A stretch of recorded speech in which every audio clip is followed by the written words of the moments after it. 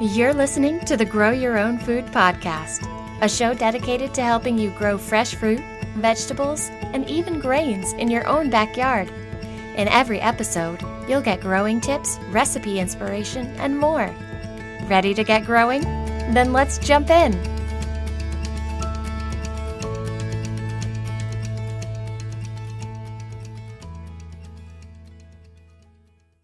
Hello, everybody, and welcome to episode 21 of the Grow Your Own Food podcast. I'm your host, Shauna Smith, and today kind of reminds me a little bit about Sesame Street. If you didn't catch it, the title of today's podcast episode is called N is for Nitrogen. Kind of took me back to my childhood of today's episode is brought to you by the letter N. And today, that means nitrogen. Nitrogen is critical to the survival and growth of plants in a couple really huge ways. We're going to be talking about that as well as the different ways that plants can get nitrogen. But first, a word from our sponsor. If you didn't already know, plants are pretty much the only organism on Earth that make their own food. We can cook our own food, sure, but we have to go to the grocery store and buy it, or we have to grow it, or we have to raise animals. Plants create their food, a simple sugar called glucose, and this is possible thanks to their relationship with nitrogen. Nitrogen is critical to a plant's growth in two big ways: the production of chlorophyll, which the plant uses during photosynthesis, and hence the creation of glucose, and also in copying DNA. So, in other words, making new plant cells so that the plant can grow taller and bigger and produce enough glucose to support fruiting. So, it needs that nitrogen to produce its own food, and then it needs that nitrogen to grow. So obviously really, really important.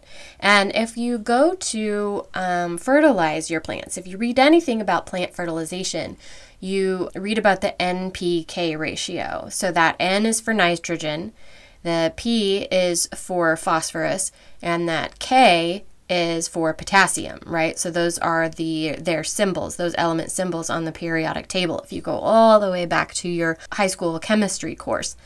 But pretty much the two things that plants do the most, grow and produce chlorophyll, they need that nitrogen for.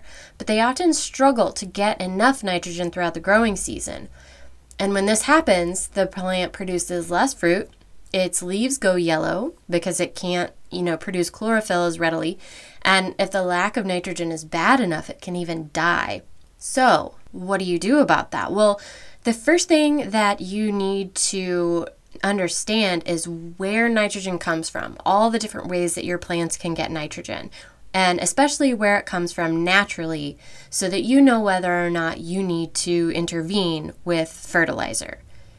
And it's funny because there's nitrogen everywhere. The air around us is about 78% nitrogen, which it's funny because most of us, if we haven't paid attention in science class, would think that the air is mostly oxygen, but it's not true. It's mostly nitrogen, and it's called atmospheric nitrogen. And you're probably thinking, well, if there's so much nitrogen in the air, why do plants struggle to get enough of it? And it's because atmospheric nitrogen isn't usable to plants, right? We can breathe it, but plants can't use it because it's made of two nitrogen molecules that are really, really strongly bonded together. And plants can't break that crazy strong bond apart. It uses too much energy. So they either have to wait for nitrogen to come to them in a form that's easier to break down, or they have to enlist the help of another organism to make it usable for them. Now, I'm going to start off with something that's really cool. And you may have gotten a hint of this if you listened to my previous episode called Rainwater Rules, but lightning actually helps feed your plants, actually helps get nitrogen to your plants. It's totally true. It's crazy. I'm going to break it down for you.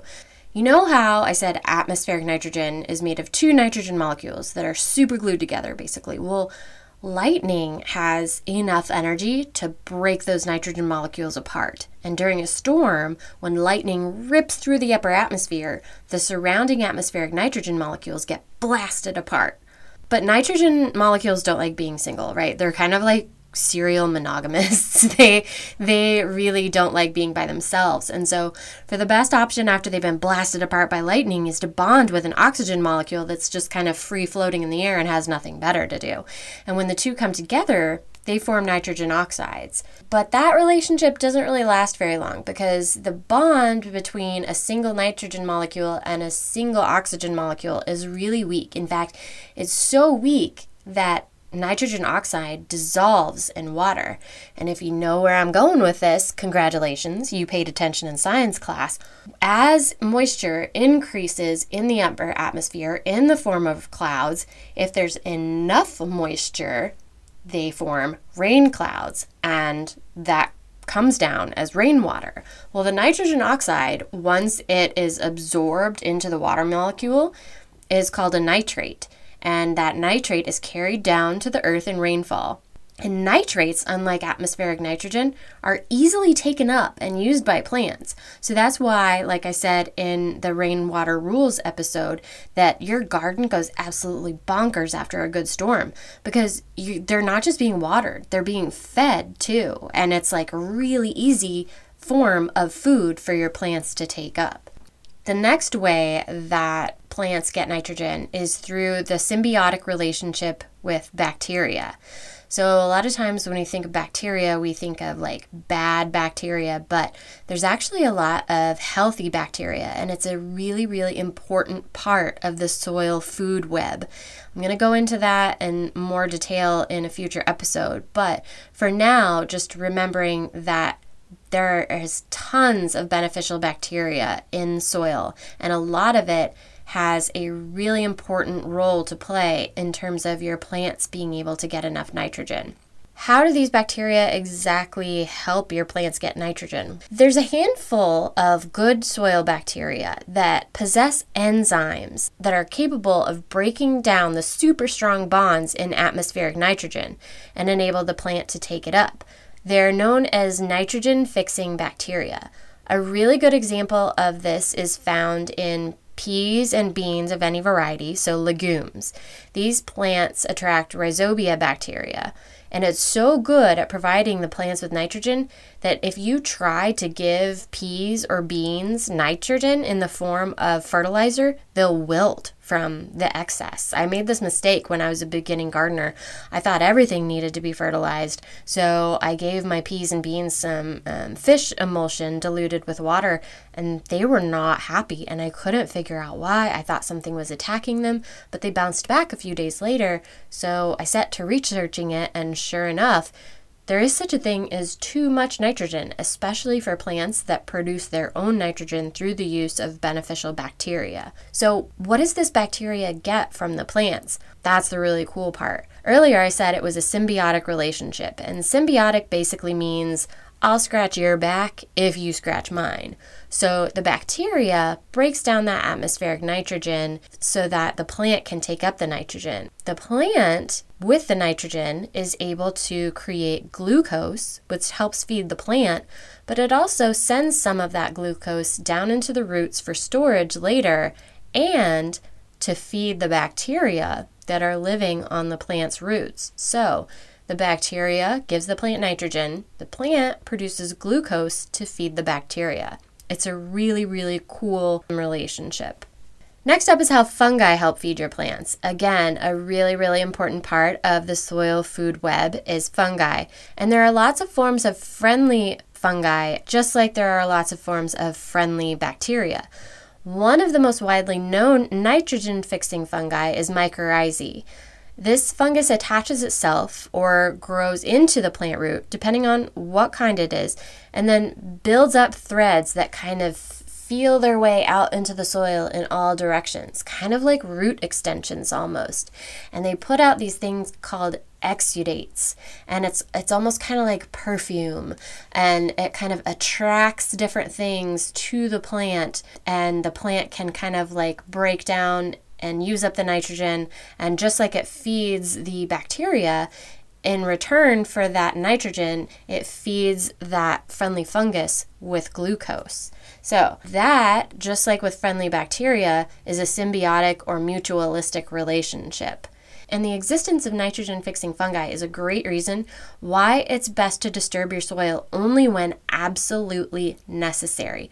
It allows those mycorrhizae strands to stay intact and working away. So if you're the type of person who you till your garden bed every year, I want you to stop doing that. There's absolutely no reason to do that. If you find that your soil is getting compacted, by all means, aerate it, but there are a lot of different ways that you can keep your soil from getting compacted than just tilling it all to heck. I mean, granted, if it's kind of like too far gone and tilling is the only choice that you have, fair enough. But moving forward, you should know that tilling every season is not the best for your soil. So, the three major ways that plants get nitrogen naturally are from rainwater, their mutualistic relationship with bacteria, and their mutualistic relationship with fungi. But sometimes that's not enough. Sometimes there's not enough rain, or there's not enough bacteria or fungi in the soil. And at that point, you have to step up and make sure that your plants are getting enough nitrogen yourself.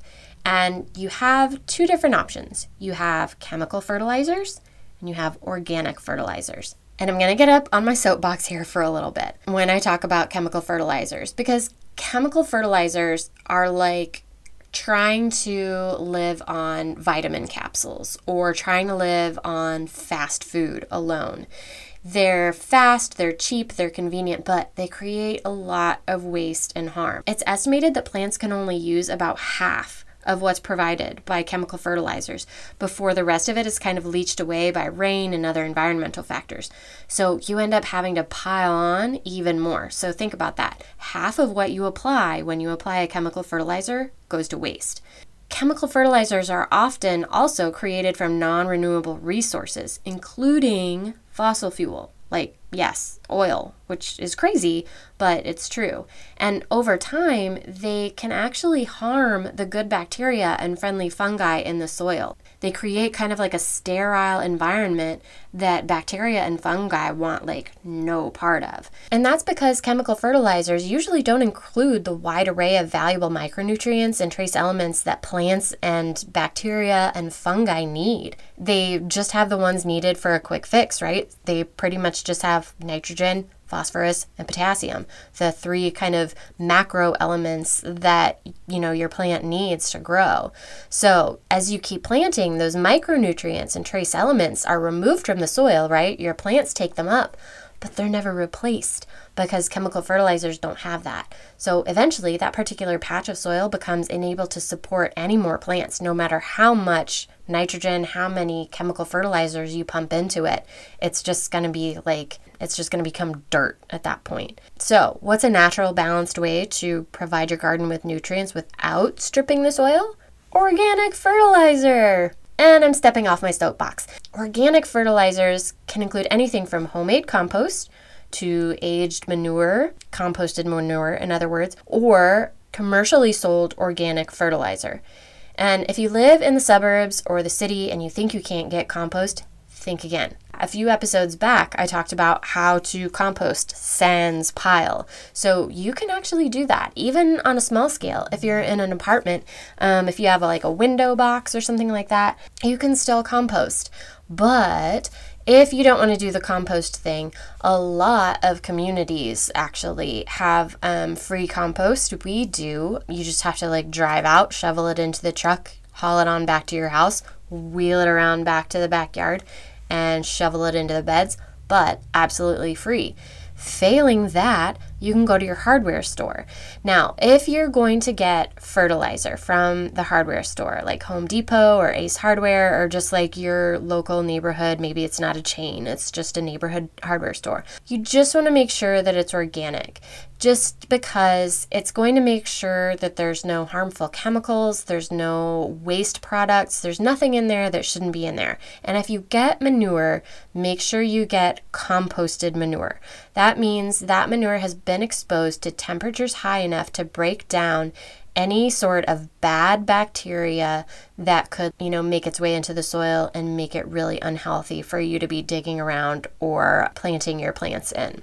You can also organically fertilize your soil by using cover crops. This is a topic that I'm planning to cover more in depth later this year, but long story short, you plant a nitrogen-fixing legume or grass in your beds, and then a few weeks before planting, you plow them under, right? You pull them all up, you mix them all in, and bury them. And as they break down, your plants basically have a buffet to feed on. Because as organic matter breaks down, it releases nitrogen into the soil that your plants can use. So that is the nitty-gritty on nitrogen. Hopefully it helps you understand your plants a little bit better, helps you understand where they get their nitrogen, and it helps you understand kind of like what you can do to intervene. Like I said, signs of not enough nitrogen often include yellowing leaves, but that's can be a sign of some other things. So I actually really highly recommend the book Teeming with Nutrients by Jeff Lowenfels. That's Lowenfels. Teeming with Nutrients, again, is the name of the book. It's packed with information on the plant nutrients, and it's going to give you an even more in-depth look at just like how nitrogen is used by your plant, where nitrogen deficiency is seen in your plant, and how it can be seen. Really, really incredible book. So that's it for today. If you have a second, hop on over to Apple Podcasts and take a moment to review my podcast. I'd super appreciate it. Or just pass on the name of the podcast to maybe a friend or family member that enjoys gardening or is just getting into gardening and could maybe use a little bit of extra information. Thank you so much for tuning in, and I will see you guys in the next episode. Thanks for listening to the Grow Your Own Food podcast. Visit beeandbasil.com for helpful how-to articles, images, and recipes.